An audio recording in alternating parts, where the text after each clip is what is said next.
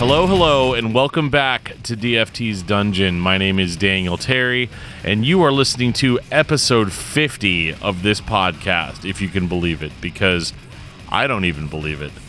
And for episode 50, I decided that I wanted to talk to somebody. I like talking to people. I do like talking solo into the endless void, like I'm doing right now. But for this episode, I wanted another voice here. I wanted to talk to a guy that I talk to every season, and that guy is Brian Patton, the host of the As the Story Grows podcast, and he and I are going to dig into a record that has perplexed and puzzled me for years, and I can just never quite get enough of it. And that record is Training for Utopia's second album, Throwing a Wrench in the American Music Machine. But before we get into my conversation with Brian, there's a couple of things about the podcast that I want to get out of the way right up front. And that is, if you guys like this podcast, make sure that you're subscribed to it so that you don't miss any new episodes when they come out. And if you want to follow the podcast for updates and things like that, there's going to be links in the show notes of this episode that you can click on, where you can follow us on Facebook and Twitter and Instagram and all the places. If you guys want to support the podcast financially, I do have a Patreon that has a few extra behind-the-scenes perks that you're not going to get anywhere else. And I've recently also launched a t-shirt shop, so if you want to get some sweet DFT's Dungeon merch, I've got hoodies and t-shirts and stickers and all of that good stuff. I've also got links in the show notes that'll take you to the merch store, so maybe stop by and pick something up if you like the podcast. So with all of that out of the way, let's get into my chat with Brian Patton of As the Story Grows about Training for Utopia's Throwing a Wrench in the American Music Machine.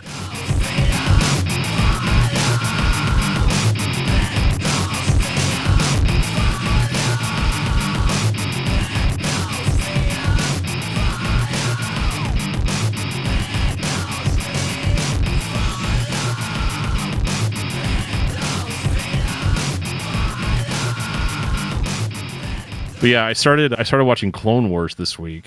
Oh, first time? Yes and no. So like I've started Clone Wars like 5 or 6 times. Okay. And every time I could never get past season 1. Because season 1 is so like there's the movie that's kind of bad, and then there's the movie is bad. And season 1 is so slow and so painful. And even watching all of it, there's so much, and not all of it is important or good. It's like little one-offs, because like I think at first they were like, we're going to make this show for kids. And it seems like somewhere in the middle of season 2, they like woke up and were like, I bet all Star Wars fans are watching this. Yeah. So why don't we make it for all Star Wars fans? Mm-hmm. But yeah, I started watching it because Ahsoka just started, and I haven't watched a single episode of it yet, but I want to, because I love Grand Admiral Thrawn. Oh, yeah. He was my first Star Wars villain. Before I'd even seen the movies, I had access to the books. Yeah. So Thrawn was like the very first like imposing, it's such a weird introduction to Star Wars, because it's like, the Empire are the underdogs, and they've got this, they've got this tactical genius, and he's cool and alien and all that stuff. And so I really want to see what they do with Thrawn in that series. But the problem is that I haven't seen Clone Wars. So I don't really know Ahsoka that well. I also didn't watch Rebels, so I don't know what the Rebels version of Thrawn was like or any of that stuff. So I'm going to try to finish up Clone Wars and then move on to Rebels. And then by that time, the Ahsoka series will be done, so I'll just be able to just watch it all in one go. Yeah. My advice would be to find one of those like essential episode lists, especially they probably have like an essentials Ahsoka list. And then watch all of season 7 because it's short and it's manageable, and then watch Rebels because Rebels is incredible. And then then you can be caught up. And I mean, yeah, I'll be telling you all about how much I loved Ahsoka in like a year and a half. I'll be like, great. Dude, yeah, that rule. Yeah, or I'll be like, I fucking hated it, and here's why. But probably not. I've really gotten pretty chill about Star Wars over the years. There are some things that they put out that I don't like, but it's just like listening to a band, right? Yeah. Like sometimes you're just going to have to accept that a creative force is going to make different decisions the longer they are a creative force. And I think that is kind of the perfect tie-in for talking about this record by Training for Utopia, which is a band that it was not a creative force for a very long time. But the short run that they had, they put out two very vastly different products. Yeah. I think this is an interestingly topical episode, considering Training for Utopia just made their first appearance in how many years has it been, you think, since they played? They broke up and shortly after this record. I mean, it was like 2000. So, I mean, this record came out in 99. So it was like right there in 2000 that they disbanded, and Demon Hunter was like 02. So, yeah, 24 years. Yeah, something like that. Just wild. I wanted it to be more topical than it was, but then I had a whole bunch of dumb stuff happen, and I ended up having to delay all my episodes by a week. But something you may not know, Brian, is that this episode is actually episode 50 of DFT's Dungeon. Give me a hell yeah! What? Kind of crazy. Feels like we've only been doing it a couple of weeks. It's actually been over a year now, which is really kind of hard to explain like to myself, like where did all that time go? And I kind of feel that way about this record because, and I'm going to ask you, because I'm going to get in the habit of doing this. What is Brian Patton's first experience with Training for Utopia? It would have been the song that was on Songs from the Penalty Box, which was the Falling Cycle. And then I bought the Falling Cycle EP from there. It's funny. I was thinking about this. I don't own a physical copy of Plastic Soul Impalement still to this day. And I never, like in my Zayo collection, I don't own the Zayo TFU split. I just own Falling Cycle and Throwing Orange. So I've only got like 5 vinyl records, but one of those vinyl records is Plastic Soul Impalement. That's a good one to have. I don't know how it sounds. I also think I have a cassette of Plastic Soul as well. But nice. I'll have to dig in that big bookshelf behind me. It's not very organized right now. Yeah. So, but yeah, it might be in there. But hey, you know what? If you need a physical copy, I might just send you that tape because I never listen to tapes anymore, and I know you enjoy your tapes. I'm a big fan of the cassette tape. They're very good. When did you first obtain a physical copy of anything TFU? Sometime shortly after Songs from the Penalty Box, because that record, that comp was so influential. I mean, that's where I heard Zayo and Strong Arm for the first time and Clank. And so like, I was already a fan of Tooth and Nail, but that exposed me to all the heavy stuff. And I was like, I love Zayo. I love Training for Utopia. So it was like probably shortly after that. So probably in that 97, 98 timeframe that I just compiled a mass of CDs. Yeah. Did you ever get to see the band? I never got to see them live, and I always wanted to. And I was stoked when they were playing Furnace Fest. I wanted to go, but I just went to Spain, so that Furnace Fest was not going to happen. Right? Yeah, I had to go to a wedding.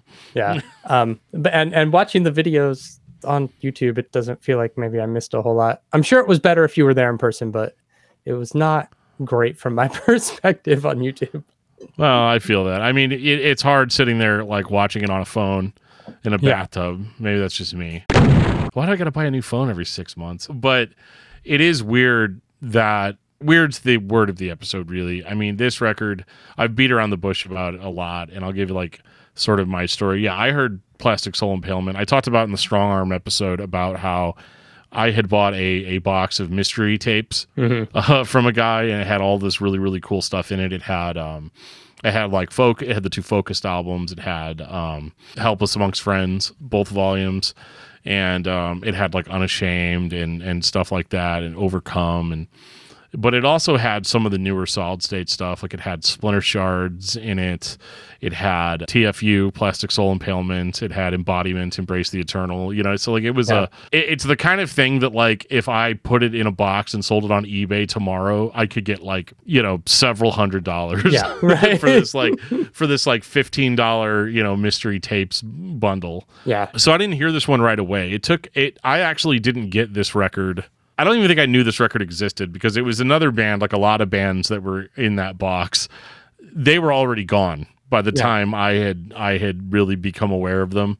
And so I remember a buddy of mine, we were at a Slacker CDs and Games, my buddy Mike, and he's like, hey, he's like Training for Utopia. And I was like, is it the same band? Like the cover, he's like, how is it not the same band? There can only ever be one band called Training for Utopia. What you just said is one of the most insanely idiotic things I have ever heard.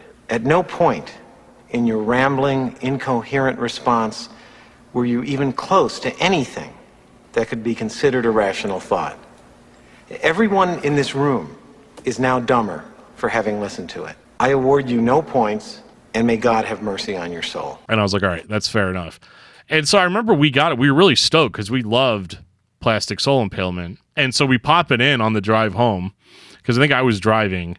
And we pop it in, and we just had no idea for like the first 10 minutes, like what was even going on, you know, and not in the chaotic way, right? Like the first time you ever hear a band like TFU or, you know, early Norma Jean or, you know, The Chariot and stuff like that, it's like, oh, what's going on? Crazy, chaotic, right?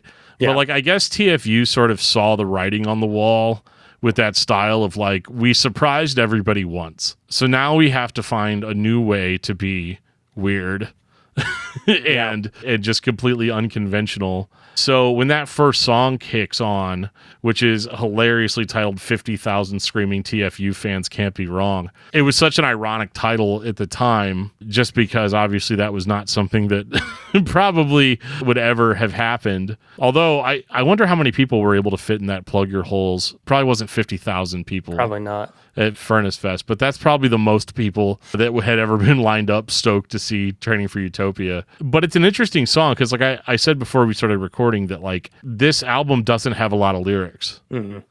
Which makes it hard for guys like me to talk about, you know, for extended periods of time. But it's so interesting because I can even just read the lyrics to the whole song and it'll only take me a second, where it's just tired of playing, tired of not being played, tear this city down, dance among the flames, rock is alive and well, give me all your fame. Some things are not for free, I'm for sale. I'm going to tear this movement down. I'm going to remain deleted, been played, been underpaid. You still threw me away and I want it back. And it just really sets, like, whenever you combine it with the music, which is just like, just starts off with a whole bunch of like staticky like radio broadcasts. Yeah. It's like, you know, do you believe rock and roll is the message of Satan and the devil himself? And then like one of my favorite quotes from a record of all time is on this song where he's like, rock and roll by its very nature leads to a breakdown, you know, and then it just gets in it, you know, everything sort of quiets up and then they're like, are you ready to rock and roll? And then you hear Ryan yell, yeah. Are you ready to rock and roll?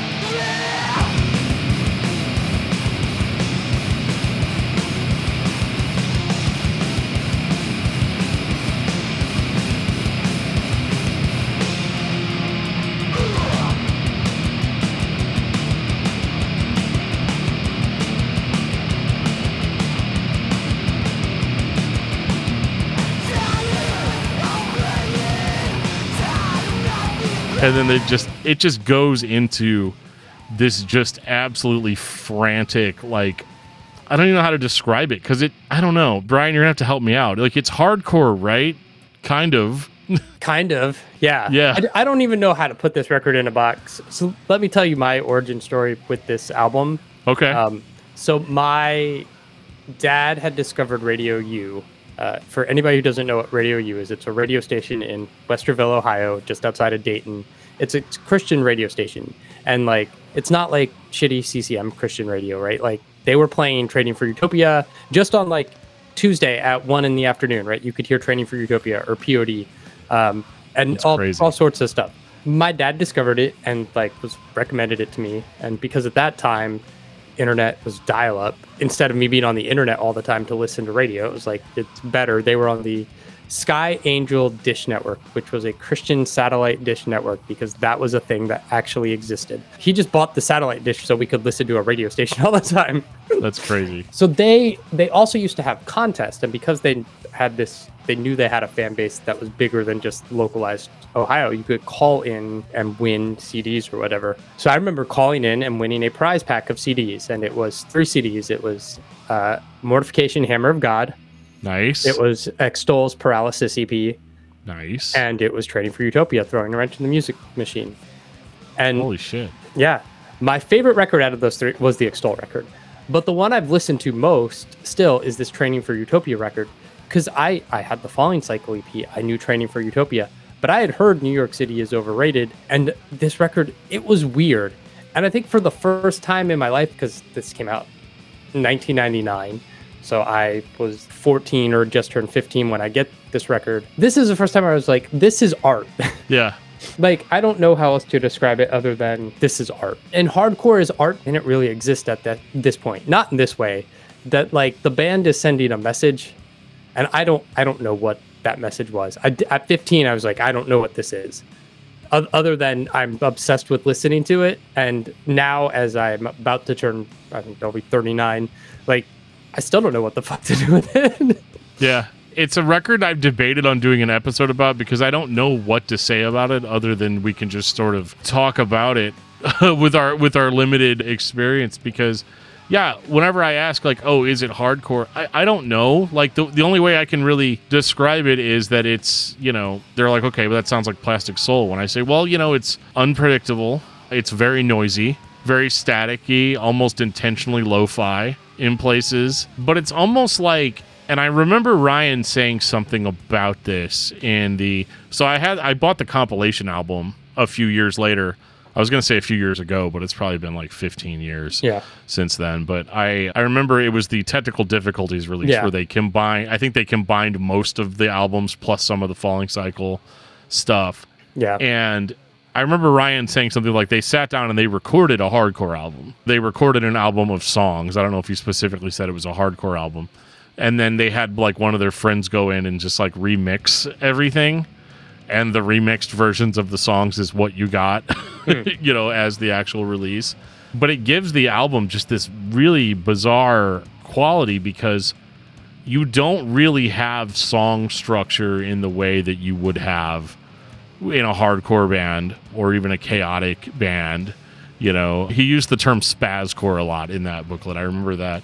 And I was like, yeah, that's a term that did not catch on. It's really the only good description that I can come up with for this album. And I'm going to be playing music clips, obviously, like while we're talking. So you'll have a little bit of a better idea of what we're talking about. But one of the things that I found really striking about this record versus Plastic Soul Impalement is that it seemed like a very like angry, but also very like heartfelt records where he's talking about like real emotions. And it's the kind of emotions that you're going to get on a lot of the like late 90s, like mid to late 90s Christian hardcore albums, which is a lot of like self-loathing and feeling like you're not stacking up to what you're supposed to be spiritually. And it's weird how on this record they've replaced a lot of that with this just really sarcastic, don't give a fuck, you know, kind of attitude. And it just makes me wonder. I was like, did they really harden that much in the couple of years between releases? Or was this just some kind of like way to try to make the album like more out there, more artful, I guess? Yeah. And like, did they harden? Because like, part of me looks at this record and I go like, this is just they're like middle fingers up, like we don't give a fuck. But I'm like, then they formed Demon Hunter, which is like the most mainstream, like we're going to be rock stars, like poetic music you could release. So I believe I've heard stories that they like, I mean, they had a hard time touring. Like churches were always like, what is this? Like kids were not into it because they were just like a band that destroyed things, and they were not the conventional hardcore band. They were not the conventional metal band. And like, this is still a very new thing in Christian music in the late 90s. Yeah. And you're trying to appeal to an audience that is like just discovering Zao. And it's like, yeah, Zao and TFU kind of contemporaries, but also nothing like each other. Yeah. Where it's like, you know, if you were listening to Botch and Dead Guy and early Coalesce, you're like, yeah, of course, those early Training for Utopia records make sense, but not in the Christian scene yet. That stuff hadn't come over yet. Norma Jean didn't exist yet. Yeah, stuff like Norma Jean needed a couple of more years to cook, you know, before it was really going to hit hard. And yeah, and it's interesting too, because this album, you know, they have the infamous clip from Airheads, you know, where Brendan Fraser's like, do you know what it's like to be on the bill and to play for 15 minutes and the only people there to see you are the other bands and their girlfriends? Don't talk to me about rock and roll. I'm out there in the clubs and on the streets and I'm living it. I am rock and roll. That's very embodied, especially on the first song where he's like really just making fun of like the idea of like selling out and, you know, people complaining about their pay. And I think some of that is sincere too, because whenever I end up talking about New York City is overrated, it's one of the very few songs where I can kind of pick up, you know, the meaning of where they're coming from. But the other ones are like, absolutely. There's only going to be like 2 or 3 lyrical analysis on this episode because some of this stuff is just, I mean, you've got a song like The State of Wyoming is Useless, which is 45 seconds of just Papa's Gonna Tear You Down.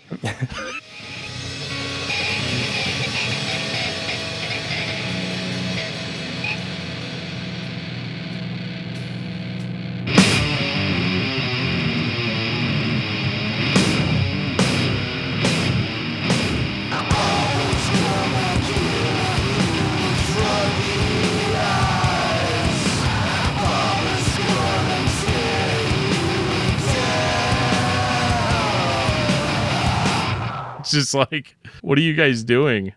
Yeah. They're like, these guys talk for an hour about this record and I still have no idea what this record is trying to convey. Well, I mean, I've listened to this record hundreds of times. I still don't know what it's trying to convey. I just know it's an experience to listen to. And like nothing, I think, highlights the experience of this record more than Everything, Including the Stars Is Falling.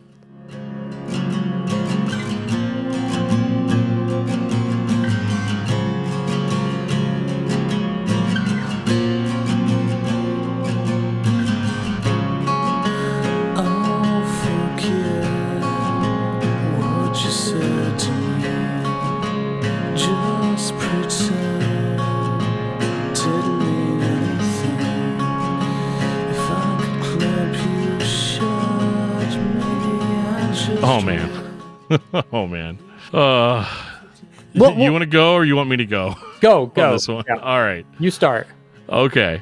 So Everything, Including the Stars Is Falling, baby, is one of the most beautiful, like, acoustic ballad type songs I've ever heard. And I've listened to Demon Hunter. I mean, I talked about Demon Hunter last week, but like, it's funny to me because this is the kind of thing that, like, if you're a Demon Hunter already, like, you expect this from Ryan Clark. Mm-hmm. You expect, like, okay, we've had all these hard-hitting songs, you know, that are in your face and or whatever, and then you're like, okay, here's the heartfelt, beautiful, acoustic Ryan singing. I mean, he sounded great even back then, you know what I mean? Like, it's just awesome. And then you read the lyrics. And the lyrics are him basically, like, he says, I'll forget what you said to me. Just pretend didn't mean anything. If I could clamp you shut, maybe I just would. I'd leave you quiet for days. Would that do any good? And then in the second verse, he goes in and he's like, you don't know when to shut your mouth. You keep on rambling around. If I could hold you down, maybe I just would. On your face for days. Would that do any good? And it's like, wait, what? Like, you've got this beautiful song. You've got these very emotionally delivered, heartfelt lyrics, and they're hateful. They're hateful. Like, they're like, it's literally a song like, shut the fuck up. I don't want to hear you talk. I don't want to say any. If I could, I would hold your mouth shut. I would sit on you. You know, I would hold you down with your face in the dirt for days if I could just get you to be quiet. And I'm like, whoa. Like, this is, number one, this is like one of the most confrontational, like intentionally mean songs I've ever heard in the Solid State Records catalog. Yeah.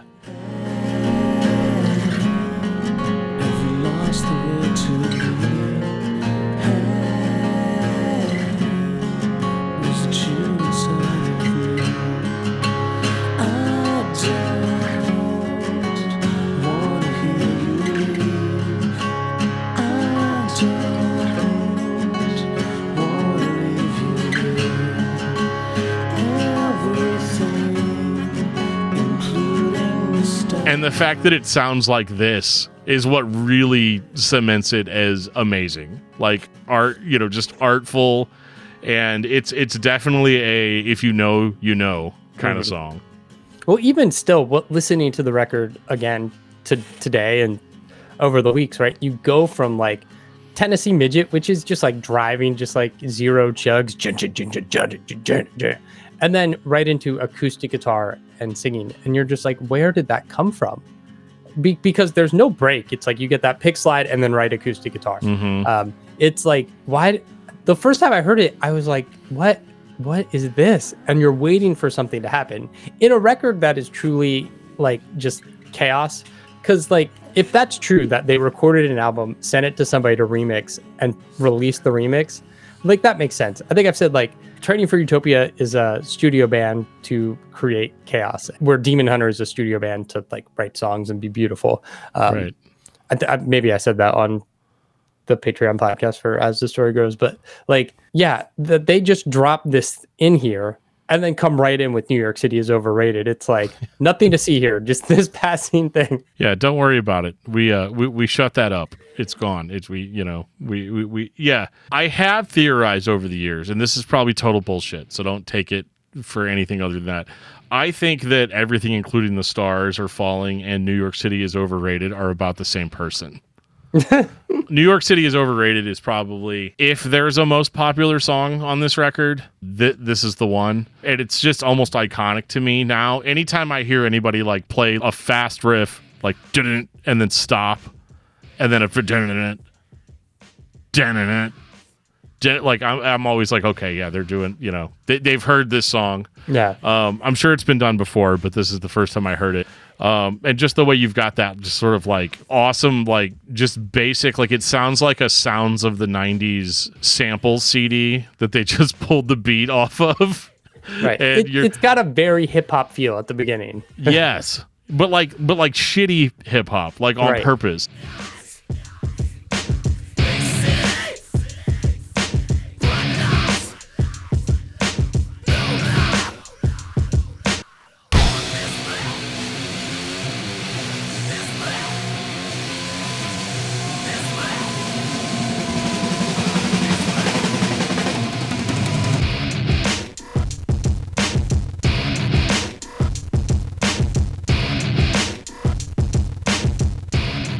Like this is such a self-aware record that like you hear it and you're like, oh my God, what the fuck are they doing now? And then like you just get this. Ryan doesn't even do his like screamed vocals much on this. It's mostly just like almost incoherent yelling throughout most of it. Either that or he's like whispering in a slow way. I almost said dirge. But he's going really slow and creepy, or he's just yelling, bright lights, big city, bright lights, big city, over and over and over and over again. And you have to like really strain your ear to get to the lyrics, which seemed to me to be about like, this could also be bullshit, but this seems to me like they drove to New York City and did not get paid for a show, is what it sounds like to me. Just because he's just like $200 for nothing. I think I know you're bluffing. Hand me the money. He's not on the phone. They're playing along, throwing the table, the cardboard mayhem. We're surrounded. Especially with this as the soundtrack. It sounds like TFU rolled into a club in New York, didn't get paid, and then like fought like a cheesy 90s martial arts film, just like fought their way out of the venue or something. And that could just be my imagination. I did not have a lot of friends when I first heard this album. So I could have just concocted this in my brain one night. As far as I'm concerned, that's DFT Dungeon canon. Like that is what the song is about.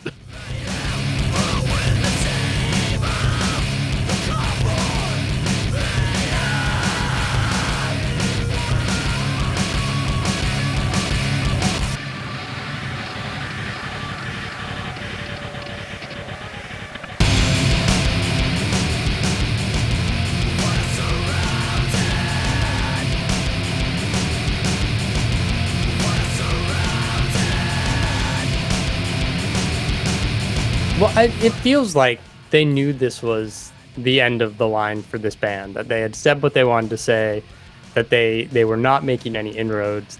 Maybe they were tired of the chaotic music scene, that they wanted to do Demon Hunter. They wanted to do something more in the melodic metal vein.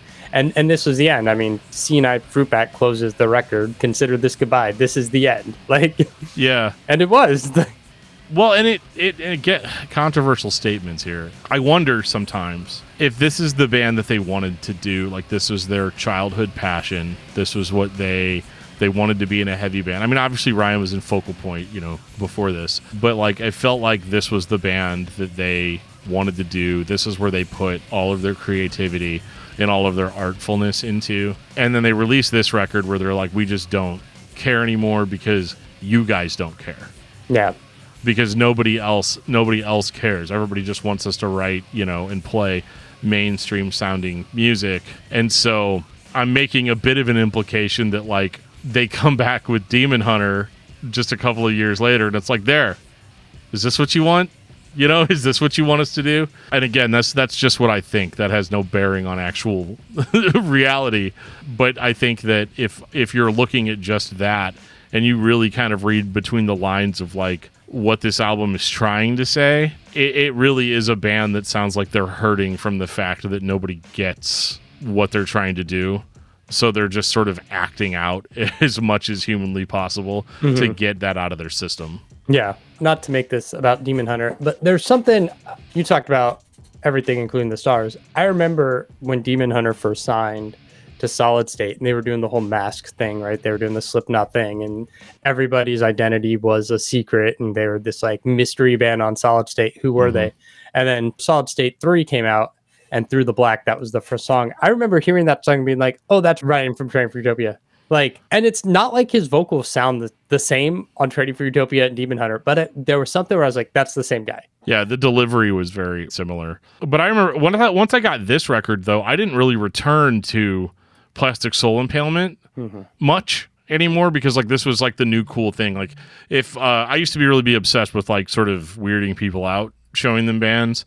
And so yeah, you could weird people out to a certain degree with Plastic Soul Impalement, but this record is like the clear, like I'm going to put this on and let people just sort of try to guess like what they're hearing or what they're listening to. And so I didn't have that. I had no idea who Demon Hunter was, whenever I first heard it. But I feel like if I had listened to more like Plastic Soul Impalement, a lot of the phrasing, the way he screams, the way he enunciates and stuff, I could definitely see that now, 20 something years removed from it. But yeah, and I remember that being a huge deal. I heard it's like, oh, this TFU episode's a secret Demon Hunter Part 2 episode. But it's weird too because this is one of those records that before The Chariot was a thing, this band was like my favorite when it came to weird song titles. Yeah.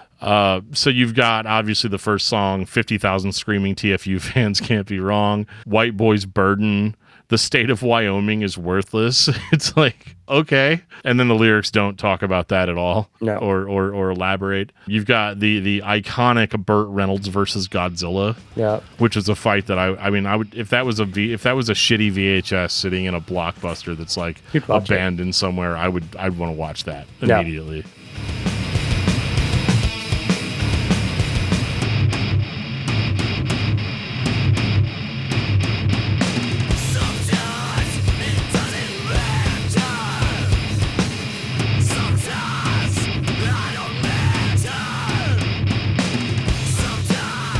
You've got Tennessee Midget, everything including the stars. New York City is Overrated. The Art of Killing a Copy Machine.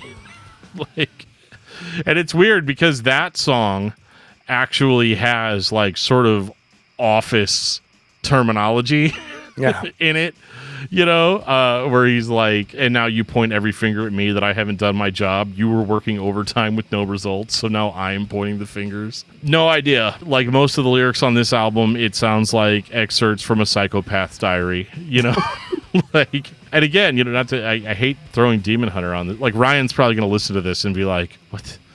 I thought you guys were talking about TFU, not Demon Hunter. But like, it's just weird how like sort of heartfelt and like well thought out like a lot of the Demon Hunter lyrics are.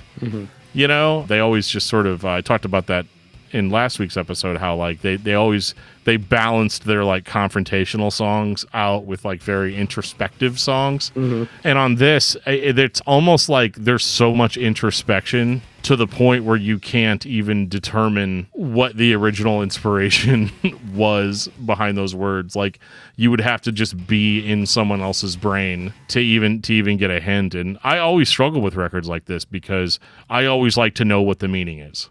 And a lot of the time it's just so that I can apply that meaning to something that I'm going through, or that so pretty much this whole podcast is that. And so with this record, I'm going to struggle filling 40 minutes worth of talking about it. I always like to make my episodes a little bit longer than the album itself, like just to have the last word. Yeah. The testament to this record, I think, is like, even though you have no idea what's happening, even though it's this like weird art piece record, it's still very catchy. Like, oh yeah, the songs are catchy. You put it on, 50,000 Screaming TFU Fans is like a killer opener. Even its weirdness, like, it's a great opening track. White Boy's Burden, again, has that like old school New York bad hip hop vibe to it in the drums, which maybe on the remix. Tennessee Midgets, like, got that like groove to it.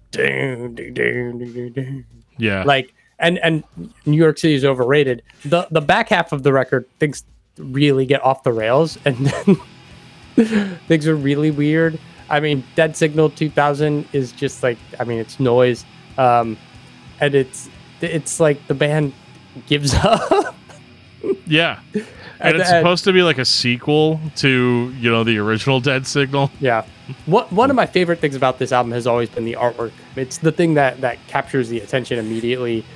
It would look great on vinyl, solid state, on original vinyl. I don't know if people would buy. I think now people would buy it. I think they did, actually. I think there was an edition of this at Furnace Fest. Oh, yeah, that's right. That is one they did. Yeah, that's right. Two guys talking a lot about Furnace Fest that didn't even go. But yeah. This is how it works. But like, I always loved the artwork, the yellow skeletons in military uniforms against the white and red backdrop. Just like a gorgeous piece of art. I like the skeleton soldiers. I like all the numbers. Like, and you better believe I used to be bored enough to sit there and run all those numbers, against any type of pattern that I could detect to see if there was a hidden message. And of course there wasn't. Just like the lyrics. You've got two guys that are incredible at designing album covers and liner notes and stuff. But yeah, it's such a striking cover. Because again, you get sort of a sense that you're going to be listening to a record that has some darkness in it, right? With the skeletons, but like you've just got that cool like white and red and orange mixed together. Like it's very like if I had to guess, it's probably like what California punk culture, like bright, flashy colors. That's probably where that comes from. And it's such a striking cover from the previous album, which was just like a mutilated Ken doll. Right. At least in my version of it was. I know there's like two covers for that record. But. Yeah. Even Falling Cycle and the Zayo split, like everything is so dark. And this just stands in contrast as it does musically, as it does visually. Like the band is changing in front of our eyes, and they're changing. They go out in a ball of flames. Now, you know this, and I don't, but as far as I know, correct me if I'm wrong, but the split with Zayo came out before this, right? It came out between the two records. Yeah. So it's interesting hearing what TFU sounded like on the split, and then to go to this next, because when you listen to the split after listening to Plastic Soul Impalement, you're like, okay, they're going to get harder. They're going to be heavier. You know what I mean? There's an alternate reality where they went in just that direction, and they're, just as widely regarded as like a Norma Jean, because Plastic Soul, it's funny. The alternate cover is the cover on Spotify for Plastic Soul. Yeah, I could definitely hear that in the similarity with the vocals. I also think that Ryan sounds the most Demon Hunter on that split. Out of all of the Training for Utopia stuff. It makes me always wonder what these songs were like in their original form. Or if this was the intent. And I'll never know, right? It goes against what this record is to ever show that. Or were they even really songs, to begin with, or was it really like we're just going to write these really cool parts and then we're going to sort of copy and paste them together in whatever digital format is available in 1999? I don't even know if it was digital or if they were patching tape together. I don't know how a lot of the remixes and stuff worked back then. Yeah, because like now I could just take any album and throw it into an AI and make a remix in a few seconds. But with this, I think my takeaway as I sort of wrap up on my thoughts on this is that like this record was one of the first records that I ever got where I didn't necessarily have to relate to it on a personal, emotional level to enjoy it. And that sounds big. Like, I don't know if that's just a problem that like I have, where like if I'm going to really enjoy a record, it's going to be one of my favorites of all time. I have to have like, I don't know, got into a fucking car accident or something while I was listening to it, or have some crazy story about being held prisoner in someone's house or something like that to go along with it. But no, this record, I have just over the years, I will still go to this one as kind of my palate cleanser, because eventually, I get sick of listening to deathcore. Or I get sick of listening to metalcore. I get sick of listening to like other styles of music if they exist.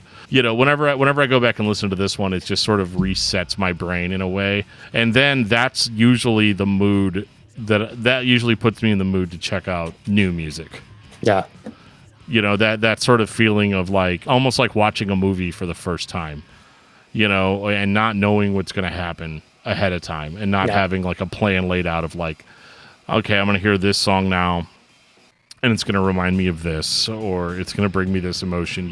Retreading is like eating too much candy, right? You eat the same thing over and over and over again, and you might love it, and you might love it in the future, but eventually the laws of diminishing returns will kick in, and you will not enjoy it like you used to. This record has remained timeless to me in a way to where it's still so weird and out there from what I normally listen to that even though it's familiar to me, I still kind of go into it like I'm experiencing it for the first time. Yeah. I think this album has aged incredibly well. I think it's aged a lot better than Plastic Soul Impalement. Like, yeah, it's weird, but it still feels fresh and relevant, 24 years later, right? Like, it still works. I put it on. I still get the same excitement, that chord kicks in, are you ready to rock? Yeah, fuck yeah, I am. Let's go. Every time. So yeah, this is a piece of art. I don't think you're supposed to understand it. Is a band at the end of their career just kind of doing what they wanted, and moving on to better things. Yep.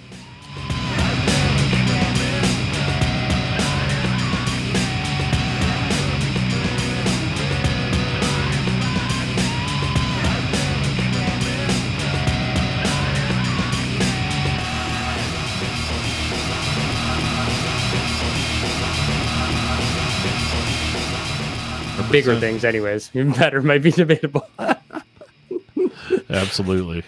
Well, I would be remiss if I didn't ask you what guests do you have for As the Story Grows coming up that you're excited about? Oh my God. I know you have a lot, so so much.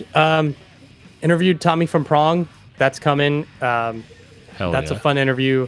Nathan Gray from the Iron Roses, Boy Sets Fire. They're back on the podcast. Really great post-hardcore band called Fox Cult coming on. Transgender post-hardcore. Great band. You should check out their single. I don't even know what else is coming up. That's so much on the calendar. I'm recording a million podcasts this week. 2 podcasts every week. There's so much happening with As the Story Grows. It's so funny because like you and I talk almost every day on Discord. Yeah. And the conversation's always one of those, like, you'll message me and be like, oh my God, I'm so busy this week. I've got this. And I'm like, I got an episode due in 3 days. I'm not really sure what it's going to be about. And a lot of that just comes from like this podcast especially is now that I'm on episode 50, I'm going to be a little bit reminiscent, the whole point of this podcast was inspiration. Right? Because the thing that always bugged me about discography discussion is I had to talk about X band every week, whether I wanted to or not. Yeah. Whether I was in the mood to listen to, Suffocation or Cradle of Filth. And I didn't just have to listen to some of it. I had to listen to all of it. So much of it, like with bands like that have so many records, it's like really hard for you to focus in on one thing and say anything with any substance at all, because you just got to get through it. You got to get through it. Yeah. And so with this podcast, it was like, yeah, I'm just going to focus on one record. And the unspoken rule was that, like, it has to be a record that, like, means something to me personally, or it has to be a record that, like, maybe in certain cases, like for the Discovering episode, sometimes it's just a record that I've been listening to a lot that week, or just, you know, that sort of thing. It's definitely, it leads to weird situations where, like, sometimes it's episode time and I've got jack and shit in my hands because I chose to listen to Star Wars audiobooks all week, you know, instead of and you know, and maybe that'll be a thing, you know, maybe maybe maybe episode 60 is going to be me talking about, you know, Timothy Zahn's The Thrawn trilogy, you know, although I probably can't play clips from that or I'll get probably like sued into the ground by Disney, but you never know. Probably. I got away with Power Rangers somehow. Yeah. But that's really why, like, for anybody that's, you know, peek behind the curtain, like, this episode we're recording it now won't come out for like 2 more weeks. Like, I referred to last week's Demon Hunter episode, and that's not even like done yet. Like, it's recorded, but it's not done yet. I haven't released it yet, but there was definitely a gap there where I had just so much going on in my personal life. I didn't have the time to dedicate to doing the podcast. And so that's probably, I think that's the first time that's really happened in a year. I think it happened one time when I went on vacation, but but rest assured, I'm still always thinking and always, you know, trying to do things. But I need to be more like you, Brian, and keep a calendar and, you know, make things a little bit more organized. The calendar is helpful. I mean, you're my 3rd podcast today, so yeah. That's what's funny is I asked you when we were going to do the episode this week, and you're like, I mean, I can do it tonight, and I was like, fuck it, yeah, let's do it tonight. Spontaneity.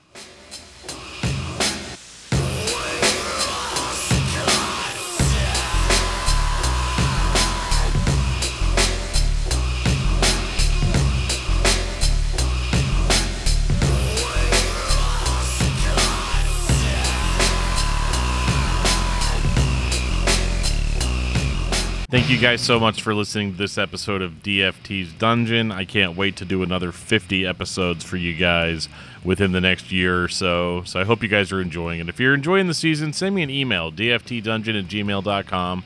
Let me know what you guys think of Season 3 so far. Or, of course, you can always comment on Discord or the various social media platforms that the podcast is on. Make sure you guys check out Brian's podcast, As the Story Grows. And I hope to see you guys here again next week, where I am talking about a record that reinforces my endless love of space. See you guys next week.